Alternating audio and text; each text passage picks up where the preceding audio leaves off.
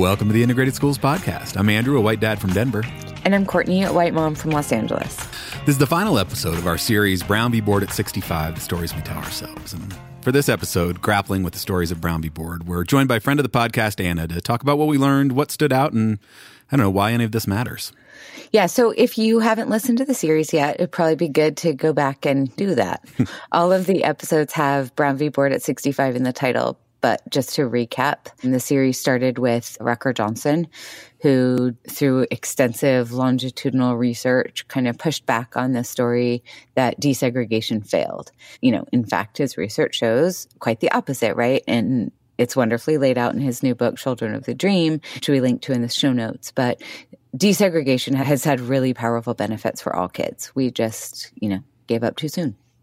Then we heard from Dr. Noliwa Rooks, who really pushed back on the idea that the impetus for Brown was that black schools were terrible and white schools were good. She points out clearly the resources were unequal, but the story that there was nothing of value in the black schools is one of the things that led to the decimation of the black teaching corps and really the continuation of a white-centered education system after Brown v. Board. Yeah, in the third episode, we heard from Dr. Amanda Lewis, who pushed back on the idea that desegregation alone is enough, that creating buildings with a diverse student population without addressing how to create truly integrated schools was sufficient. And so her work, along with her co-author, Dr. John Diamond, looks at the very segregated and inequitable experiences that persist even in desegregated spaces. Yeah. And then we had civil rights attorney David Hinojosa, who pushed back on the narrative that school desegregation is solely about black and white kids, right? He shared some histories of Latinx advocates for integration and educational justice, really as a way to sort of complicate this Brown v. Board story we tell. Yeah, and then our last episode, we heard from Greg and Carol, two black parents whose kids attend largely white and privileged schools. And they shared their stories and pushed back on the idea that access to resources is enough, right? So they've both found ways to get into the quote unquote good schools, but struggle every day with the implications of that choice. Yeah, really super grateful to all of our guests for certainly helping me develop a much more nuanced understanding of Brown v. Board. And of course, this was in no way a comprehensive look at the history of Brown v. Board, but sort of a small attempt to highlight some of the myths that we tell ourselves about Brown and hopefully complicate the story a bit. And I don't know, Courtney, I feel like we did a pretty good job with that. Sure. But I think it's worth mentioning that certainly our original plan for this series had two other episodes that didn't quite work out. So yeah, while we never intended to offer any kind of complete history, there were other ways that we wanted to kind of complicate the story, especially some Native American and Indigenous histories and Asian American experiences and histories around desegregation and integration more specifically. Yeah, that's right. I mean, just as David Hinojosa highlighted some of the ways that maybe we're not as aware of that Latinx communities have fought for integration and helped us understand the ways that their struggle is in some ways similar to, but also different from black communities. We wanted to do something similar with Native and Asian American communities. And we tried. We really, really tried. We really did. We had a really great conversation with historian Dr. Stephanie Hinnerschitz about some of the Asian American histories, and I think we'll be releasing that conversation at some point. We also reached out to a number of Native American, Indigenous scholars, but you know what? In the end, we just couldn't find the right voices to tell the stories in ways that would really connect the history to the current state of education. Yeah. Yeah, I mean, we recognize our sheer lack of really anything like expertise in any of this. And as a podcast team of two volunteer members, it's just the two of us. So we couldn't find the right people to tell really either story in a way that felt sort of sufficiently complete. Yeah. But they are important stories to tell, and we're going to continue working on that for a future season. So if you know of someone we should talk to, please reach out to hello@integratedschools.org. Yeah. And now let's hear the episode.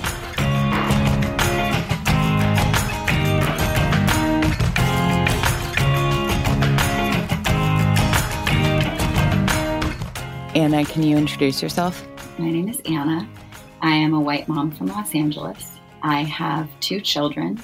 My oldest child is 7 in first grade at a global majority school in our neighborhood.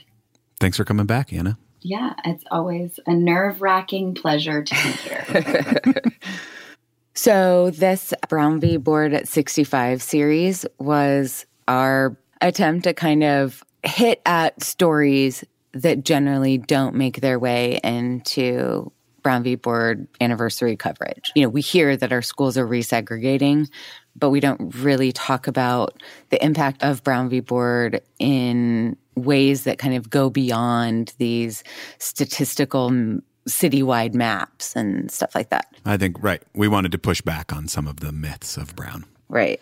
And then also talk about the ways that those myths, the ways that with stories we tell about Brown still are relevant and have an impact on educational justice today. Right. Like positively and negatively, right? Right. So, yeah, we started out with Dr. Rucker Johnson, whose new book, Children of the Dream. Children of the Dream, right? Which is a great book. Everybody should go buy it. Basically looked at the impacts of desegregation. We didn't desegregate willingly and we didn't desegregate for very long, but in the places that we did, in the sort of maybe 15 years where we did it relatively effectively, there were really positive outcomes, and positive outcomes for everybody who experienced it. And not just for those kids, but also for their kids. Right. And those, positive benefits range from increased academic achievement, increased life earnings, better health outcomes, but also these other really important things, I think, for the state of our country right now, which is decreased bias, increased likelihood to live in integrated spaces, increased civic engagement and involvement. And it relied on desegregation, but also, early childhood investments and more equitable school funding. But it had actually really positive benefits, and we sort of gave up on it too quickly. Yeah. What did you think of Dr. Johnson, Anna? Data is so valuable in many ways to sort of push back against these narratives, these stories we tell ourselves. I really value the statistical analysis that this is important, and I know it's important. And even when the statistics bear it out, we also consistently create spaces that don't create a place for the growth of positive racial identity for kids. And I don't know, I feel like this is the episode I'm least able to really metabolize for myself because I feel really tense about it. Yeah, like it's really important, but the way we've done it, white people continue to undermine the work. Yeah. And so even though there were a lot of benefits, there was a lot of pain too. Yeah, I get that. Keeping the pain and the impact of doing this work in the ways we've too often done it, in the forefront of our minds is critical. And still, the data that Dr. Johnson shared is really, really helpful for giving us a starting point. But, the story that he's telling in our interview, and, obviously his book is much more thorough than we could have been in a podcast episode. But, he gives us a strong foundation, I think, for what is possible, right? And the data alone certainly don't give us a prescription for how to be anti-racist. But, yeah, I get what you're saying, Anna. Yeah, and I mean, right, the Rucker Johnson episode is not intended to tell the entire story of Brown v. Board. For that matter, neither is our podcast series. Yeah. But I think that it's an important pushback to this idea that desegregation never did anything. You cannot take it outside of the context of the damage it did, but you also can't ignore the benefits that it had. Absolutely. I mean, Linda Darling Hammond wrote that if the rate of progress that we achieved in the 70s and 80s had continued, that the achievement gap would have been fully closed by the beginning of the 21st century. Yeah. And, the why we gave up matters because we never bought in. We never bought into the mission that integration matters for all of us and for us as a nation. Mm-hmm. And it still remains, what can my kid get? And I think that kind of moves into a little bit, what we learned from listening to Dr. Rooks, right? Mm-hmm. She's talking a lot about how Brown v. Board, this was supposed to be a story of justice. This wasn't about our schools are super terrible. And this was in part about the equalization of resources. But mostly this was about justice, like building an integrated community. Mm-hmm. And I think that in a lot of ways it's become a conversation around resources only. And certainly like white schools and white districts have more resources, whether it's from, funding mechanisms to the ability for PTAs and booster clubs to raise just fat cash. But desegregation can't be just about resources, although resources are a really critical piece to that. Absolutely. And I think when I go back to the Dr. Rooks episode, one of the pieces that fell so heavily for me and something that I've been carrying around thinking about a lot is the story I told myself or was told, or a combination of both, about Brown v. Board of Education really had those horrible underlying messages of white supremacy culture, which is like the white savior complex, which was like, oh, these poor students, we've got to get them better things because they are just suffering.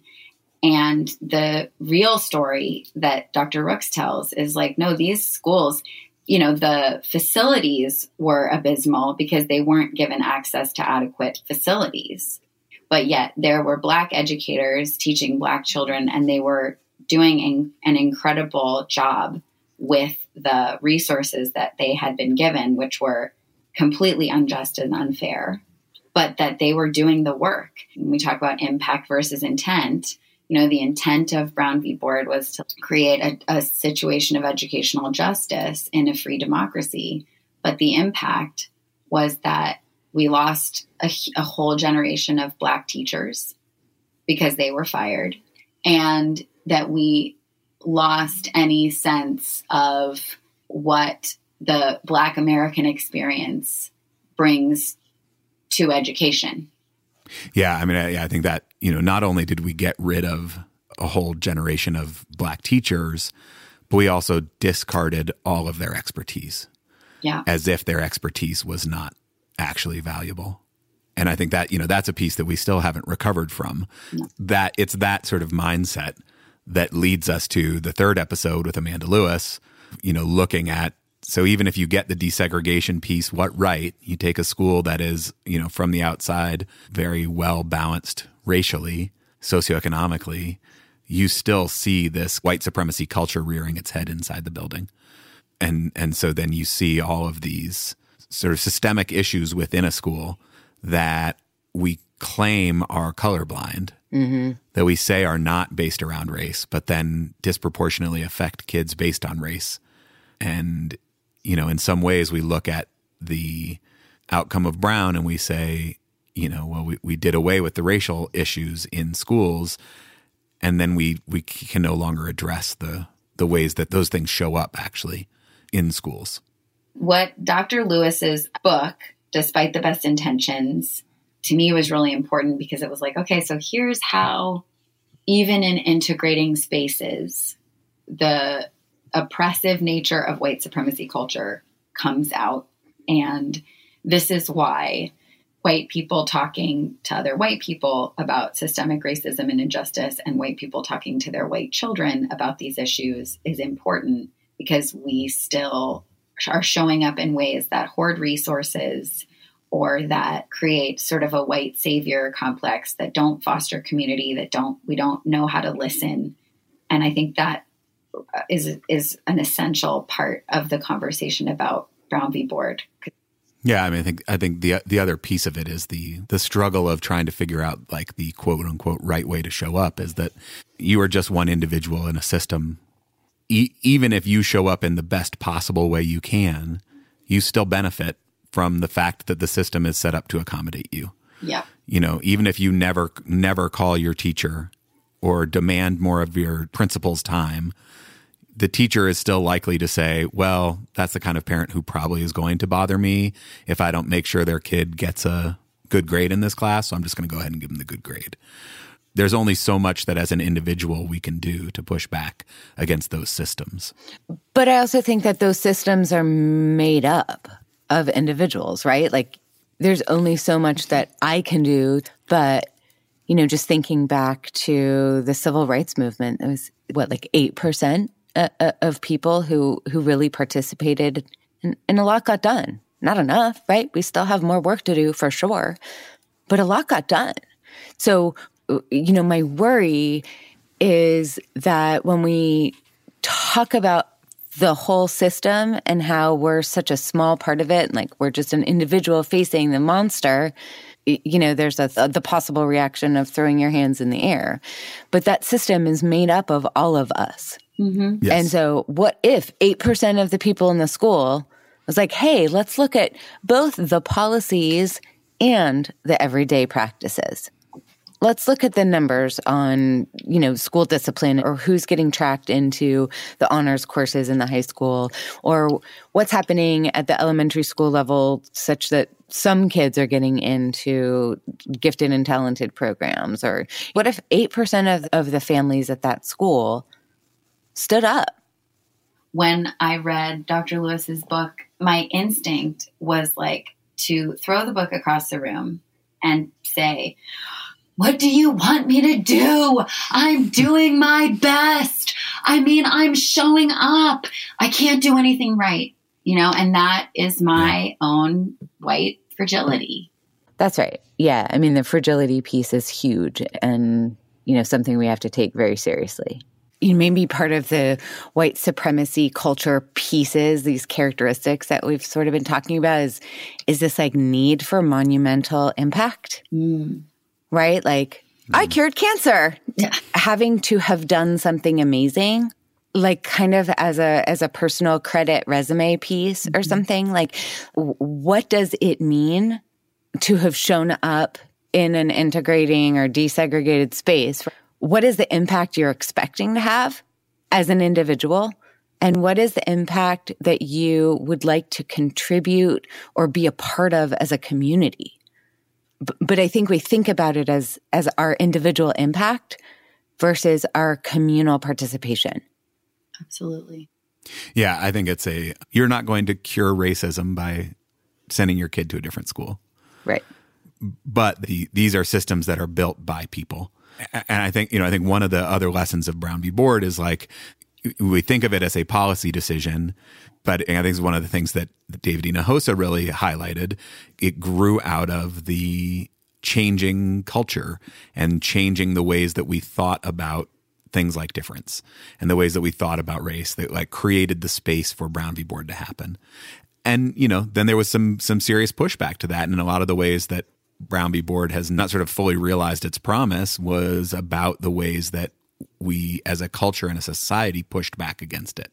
And so I guess, maybe to sort of come back to this idea of the problem of Brown taking away our ability to talk about race, we had to confront the racist system of our schools to get to a place where there was the cultural support for Brown. We had to have communities of color calling out the racist nature of our school policies.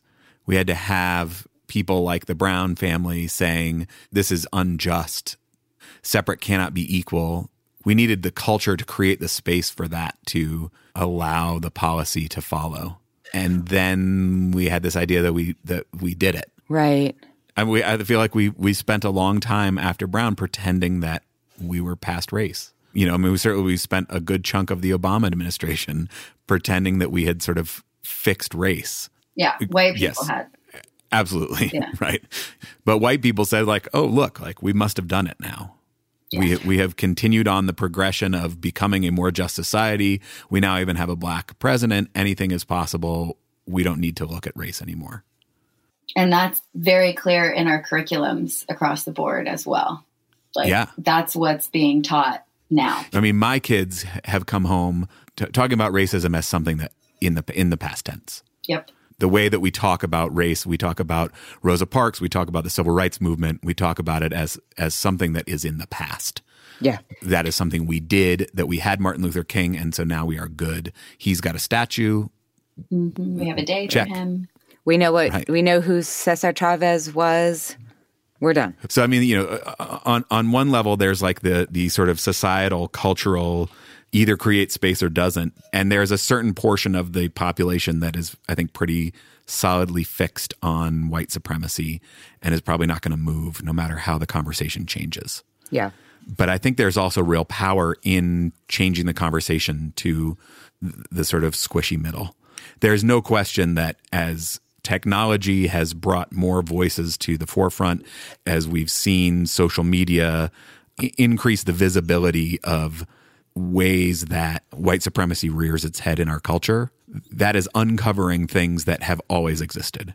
All of these things have been going on for a really long time. We are now much more aware of them. But I also think that there's a piece, certainly in the past couple of years, that is no longer sort of shunning those things, that allows them to grow more and changes the sort of cultural appetite for those things.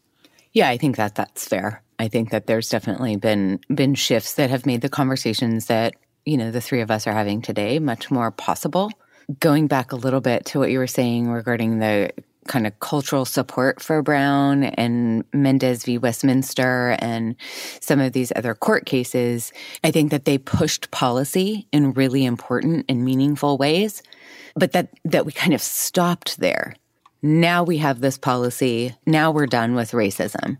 And that kind of leaves it without getting enough sort of buy-in. And that's such a gross way to even talk about it. But I think we've been left with this like, oh yeah, make me kind of way of doing desegregation. Mm-hmm. And when it's like, oh yeah, make me, then we end up with Greg and Carol stories. Then we end up with what Amanda Lewis is talking about.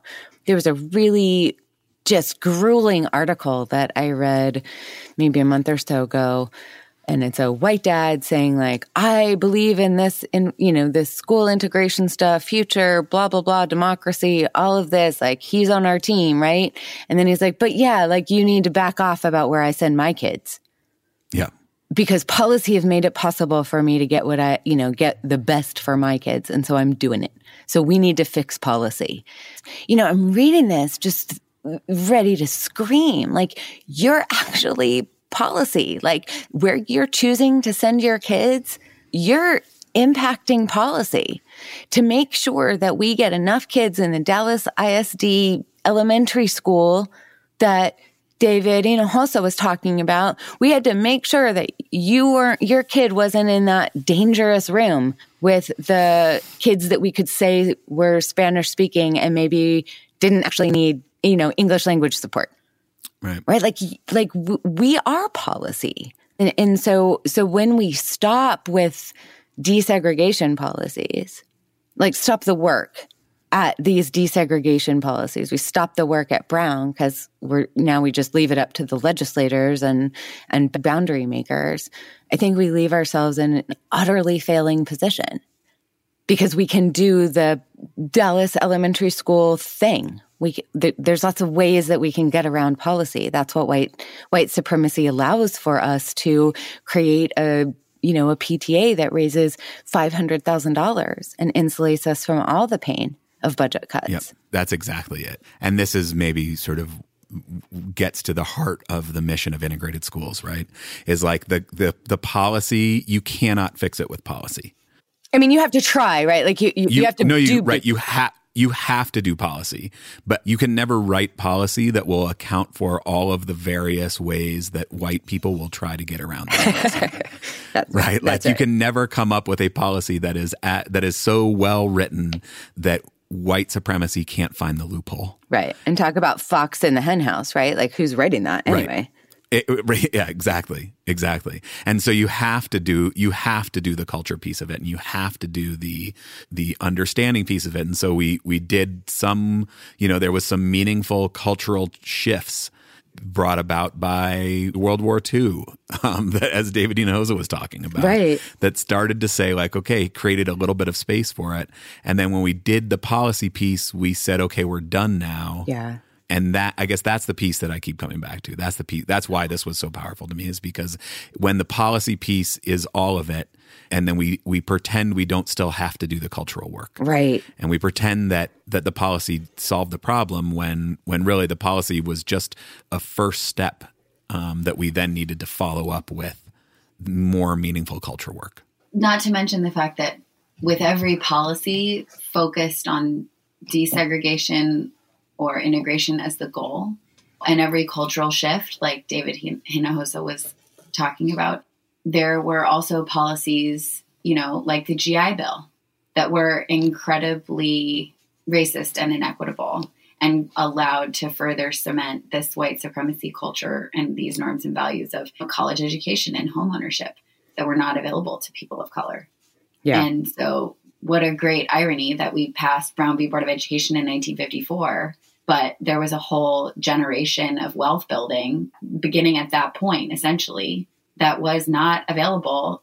And, things like redlining and the access to resources was not across the board equitable in any way, shape, or form.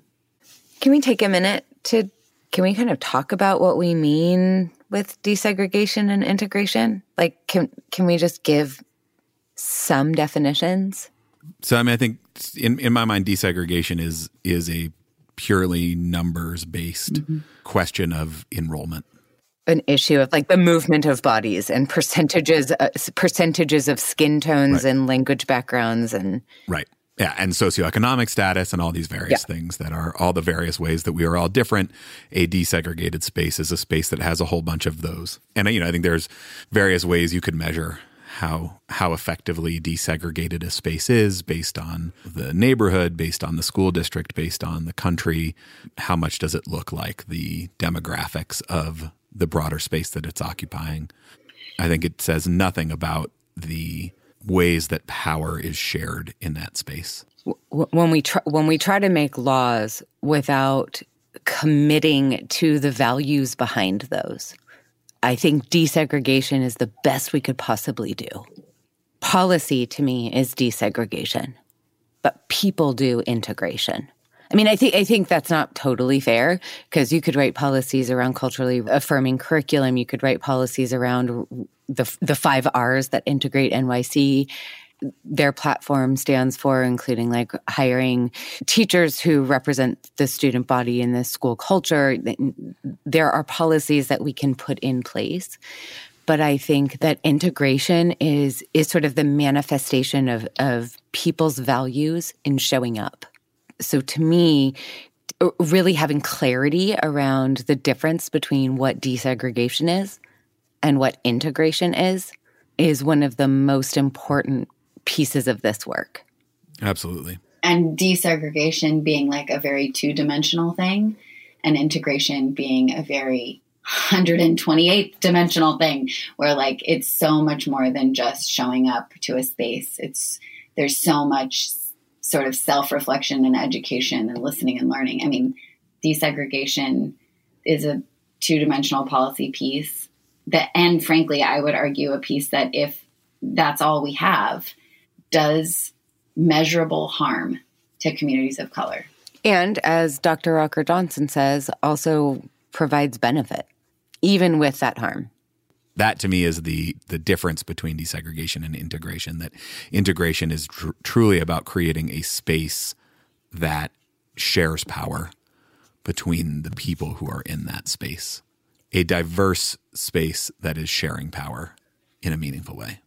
So I have been thinking a lot about the concept of shared power. And there's something about it that has, been sitting uneasily with me.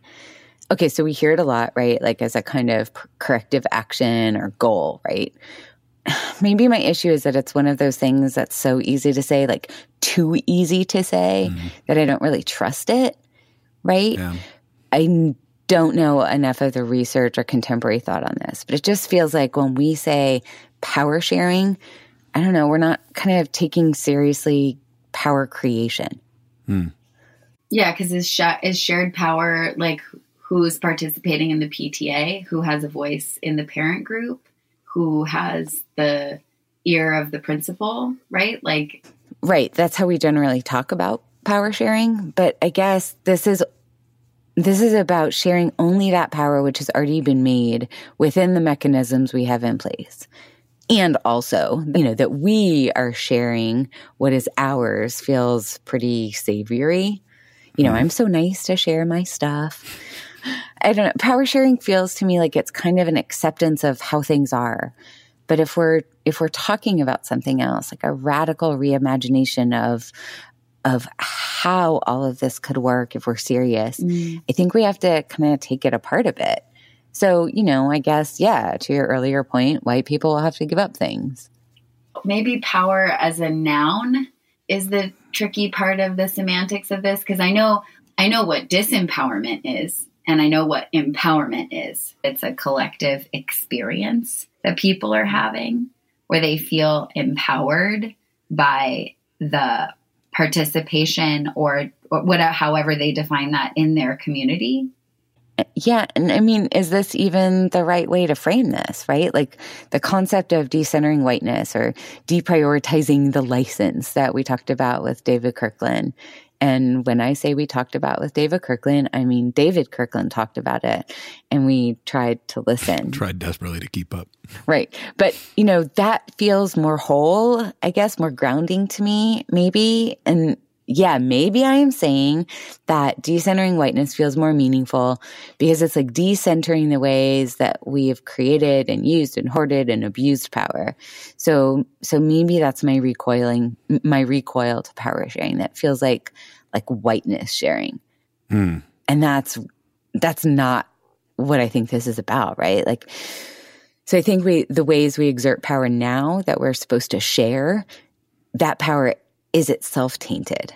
It's like the difference between the ways that we exert power and the ways that, we create power. So we're talking about power sharing in terms of actually creating power, creating the structures that exist to allow us to exert power. That is the power sharing that's important. But if we just say power sharing, we can ignore the sort of deeper fundamental ways that we share power and only focus on sort of giving up a little bit of access to the structures that already exist to share power or to exert power. And I think that's the issue is that we're not looking to just let a few more voices into our white centered mechanisms of exerting power. We need to actually get to the root of how do we create power jointly. That's right. I'm just going to let that rest then. I was struggling with the leveraging your privilege for the whole first season. I'm just going to say I'm struggling with power sharing as a concept. Yep. I'm working on that one. And I think the idea of focusing on decentering whiteness versus leveraging our privilege to empower communities and individuals that have been oppressed by white supremacy culture and systemic racism, that feels way more human and humane. Because I don't get to define power. I think a truly integrated school is something that I think one of our inclusion advisors said maybe, but this idea of creating spaces that all people can navigate while keeping their full humanity intact. Yeah. That's great. That's the type of space that a truly integrated space is that there is room for everybody's humanity. And that's the piece that I think we left behind with Brown v. Board. Yeah. And that feels more powerful than power. Yeah. The desegregation versus integration, policy versus culture piece is the meat of it to me. I think you need policy to push the people at the margins. Yeah. You have to have the policies in place to, try to push back against some of the systemic injustices. You have to at least start by removing the policy tools that allow for further hoarding of resources. I just don't think you're ever going to be able to remove enough of those. Right. Megan is so much more nimble. No question. Than your policy. Right. But I mean, right. You can't ignore the policy piece of it. The policy has to, you have to start pushing on the policy to create the space to do better. But the policy is not going to get you to meaningful integration. And there are policies that will work towards more meaningful integration, but they won't work towards it unless there's a sort of cultural appetite for it and the cultural space created for those policies in the first place. And that comes out of a value that the culture begins to place on integration, on meaningful integration, on true integration. And to me, the biggest way that Brown in the way it was implemented, missed that, which I think has to do with the fact that it was a policy prescription that had some cultural support, but probably not enough cultural support when it was implemented, is that it did not seek to decenter whiteness. Bingo. That's right. And I think until there is the cultural willingness and the cultural demand to decenter whiteness, which I think communities of color have been asking for a long time and has not happened. And this is why I think there is value in speaking to a largely white and privileged audience, is that that's where it has to start, is we have to be willing to decenter whiteness. Absolutely. And had we done integration the way that the Black teachers in the South wanted, starting with teachers in a way that was, as Greg was shouting out Vanessa Siddle Walker, right? Like an additive model where we take the sort of best things that we have in both of these things and combine them, that would be a way that whiteness was decentered. But we didn't do it that way. On purpose. Intentionally, Yeah. right. Right. We said, fine, you're going to make us desegregate, fine, but we are not going to decenter whiteness. And I think that is the limits of policy. Yeah. Yeah. And that is also something that crosses the political spectrum. Going back to the fabulous Chris Stewart and saying, at least if you're in the KKK, I know where I stand with you. Right. But like this idea of centering whiteness is really a bipartisan thing. Yes. Mm-hmm. And this is not like the more liberal you are, the less you're centering your whiteness. Like I think it's something that's really pervasive across the political spectrum.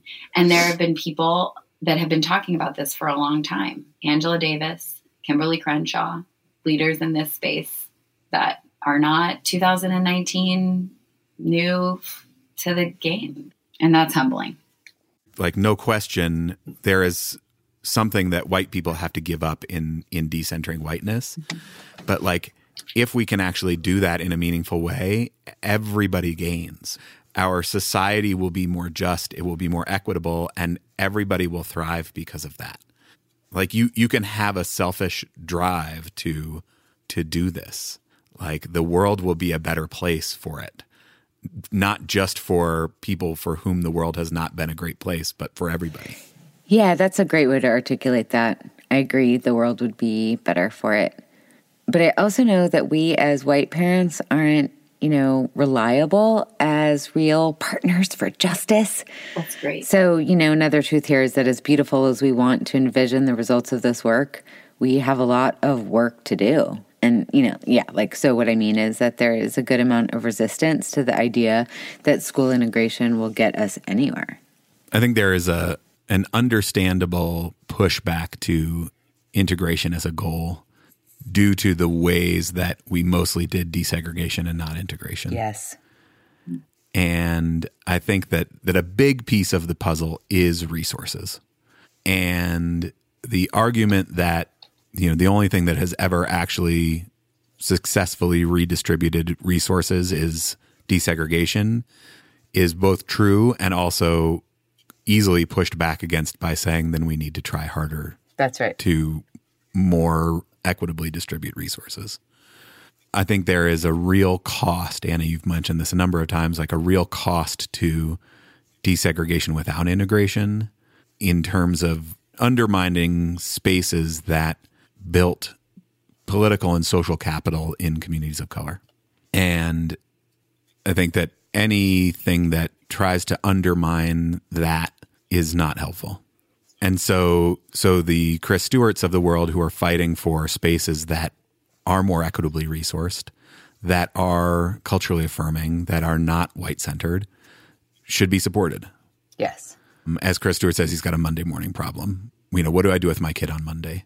And I think that work that counteracts that is not helpful because that's real and because there has been for too long a hoarding of resources that pushing back against that is important. I think imagining a world in which that is successful on a grand scale, in which we can create a whole bunch of Black schools and a whole bunch of brown schools, that we have a whole series of separate schools that are actually equal. How do we get to a more just society? Because the goal, at least in my mind, the goal is not to create really just and equitable schools for the sake of it. I think we focus on the schools because that is a place where there is the most potential to drive change in our society. And the big goal is a society that is actually just and equitable. One of the things that I kind of want to say about this is that we're talking about public school. Yes. Right? And we're talking about building a public. That's what one of the things that public school does. And if we want a just society, and if we want a society that actually cares about one another in some sort of meta way, we have to start with that. We have to value that, and we have to begin there, and we have to have skin in the game. If on the way to getting there are people who are building HBCU-esque kinds of spaces, absolutely. I think that we are talking fundamentally about what public means in public school. Yeah. And if we are not in it together, then there will be nothing but continuing silos. And when some have the power and others don't, that will just continue to magnify, right? Like there's no way until we come together to build anything about togetherness that will lead to anything about justice. Yeah. And I think this is where, was to sort of come back to the policy versus culture piece, right? Like, you can't build the policies that will actually lead to greater justice without knowing each other, without having skin in the game, without having shared experiences, without finding each other's shared humanity. Yeah. And Nicole Hannah-Jones has a beautiful article called Have We Lost Sight of the Promise of Public Schools? And It's fabulous. And I hope everyone presses pause and goes and reads it right now. But, what I think about is like, okay, so public schools are a foundation of democracy. The foundation of democracy is that everybody gets one vote, not just land-owning white men, but everybody gets one vote. I only get one vote. Everybody gets one vote. When I can use my vote to opportunity hoard and to only focus on myself and my needs and my kids, there's a public cost to that. Mm. And unless we are talking about ways to do this that increase our understanding of collective responsibility and this idea that like I am one part of a community and so all of my actions have an impact, whether I choose to recycle or not, right? Like the second the trash man comes up and takes my stuff, it doesn't affect me anymore, but it affects everybody and ultimately like affects the planet. Like exiting this system has a cost. Yeah. I mean, this is why I'm so glad we had Greg and Carol, right? I mean, I feel like their story really like highlights the personal cost of an education system that continues to center whiteness. I think it highlights the bad options that we have left parents of color in this system. I think Greg talking about feeling some kind of way about leaving his neighborhood and leaving the kids there and going to this fancy white neighborhood for the schools and all the issues that come along with being in that space, but then also looking back at the school that he left and seeing the ways that it's, also suffering from racism and white supremacy. Just a few days ago, we met Nicole Hannah-Jones and asked her, and, she said there aren't great options for Black parents. There isn't an easy way to get around this. And I think that episode for me also really highlighted what happens when you're just talking about resources. When desegregation is about resource equity, and when we're not talking about integration, when resources are the fulcrum, this is two of the potential results, right? And Greg and Carol were in two different places, certainly in the country, but also private school versus largely white segregated school district. And they're also making different choices next year with their kids, right? Carol's pulling her kid out of this, largely white private school, and Greg's staying. And boy, did they have the grace to allow each other to have different opinions. Even I thought that was really poignant. If we could learn a lesson as a nation. And really support each other. Yeah. When we're defining this work on the back only of resources, the experiences like the ones that Greg and Carol had, that's what you get. Right. Greg and Carol have found a way, sort of despite all of the obstacles in their way, they found a way to get the resources. And There's still a cost. And there's a huge cost, right? I mean, Carol said, like, I feel like I have done a disservice to my kid. Greg feels it every single day, he says. When he reached out to us, that was what he said in his first email. Like, every day, every single day, I struggle with the choice I've made. He lives in a constant state of contradiction. Yeah. I think the value of really hearing those experiences and the experiences of people of color in this way, I don't want to ever forget that, because to me, that just further cements like the work I have to do to decenter my whiteness in an integrating space, because that collective cultural narrative is so strong and so a part of the, the smog that we breathe. I think that's what makes integration meaningful, is that we're trying to raise a generation of kids that value each other as equals, that see each other as equals because they are, and they're in community with each other. And hopefully that raises a generation so that incrementally we're moving towards a society where people of color don't have to protect themselves from, white supremacy culture. It's almost like it's generational work. At some point, is that a cop-out? Yeah, sure. That is generational work? I'm not saying, I don't know what else the work can be, but. Well, we look back in horror at this podcast and this work. Yes. This is faulted all over the place. We just can't see it. This is the first step.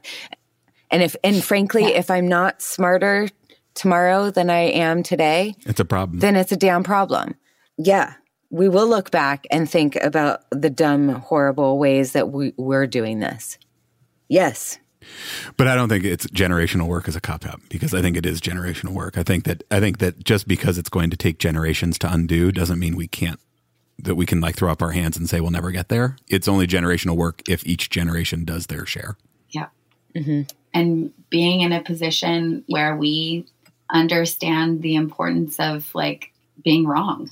Like, okay, so we tried this. We thought this was what was right at the time. It's not. It wasn't. So now we're going to own it. Yeah, but I also want to say that doesn't give you cover for being an idiot or lazy or not trying. Yeah. Yes, I definitely want to be smarter tomorrow, but that doesn't excuse me from not like doing my homework today. Being as smart as you can be today. Absolutely. And doing the work today. Yeah.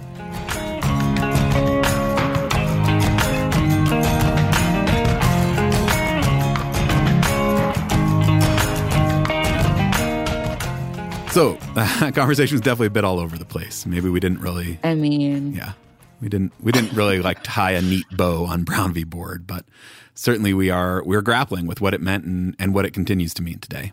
Yeah, I'm definitely thinking a lot and will continue thinking about desegregation versus integration, and, and how these stories that we tell about Brown v. Board and about race and education and parenting continue to impact the ways we think about race and Brown v. Board and education and parenting. Yeah. Big thanks to Anna for helping us think through all of this, and to all of our amazing guests who certainly helped us complicate the story a bit. I'm super, super, super grateful to our guests for sharing time and expertise, and we've gained a lot and hopefully have inched our thinking ever so much closer to the promise of this work. Yeah. So what's next, Andrew? So first of all, we're going to take a break. This has been, I know, right? This has been a really great project, but a big time investment. So I'm definitely looking forward to maybe, watching some TV or something. I'm going to get some laundry done. Your kids will appreciate that. But never fear, we are planning a few things over the summer, so make sure you hit that subscribe button. And then we're going to come back in the fall with some more regularity. Yeah, there's plenty still to talk about. We want to dig into more of the experiences that groups and individuals have had within Asian American and Indigenous communities. We need to talk about middle and high school, the ways we parent and white parenting. We're going to talk about how we work with our kids around race and privilege as they inhabit these largely Black and brown spaces, tracking, gentrification. There's a lot. Yeah, lots more to talk about. But Listeners, what do you want to hear about? Send us a voice memo or an email. Let us know, what questions are you struggling with? What parts of this podcast really resonate for you? What parts drive you nuts? We're always always very grateful for your feedback. So shoot us an email, hello@integratedschools.org. Send us a voice memo. And this is the spot of the show where we usually ask for your support. And because Courtney hates to do it, we've got a special treat. So raise your hand if the podcast is something that has brought thoughtfulness to your parenting, to your work, whether you're a parent, a teacher, someone thinking about having kids, someone in policy. If you have gotten something out of what has been shared, please donate. Go to the website, click the link. Thank you. You can put your hand down now. Thank you, Anna. Thanks, Anna. We are, as always, happy to be in this with you as we try to know better and do better. See you soon.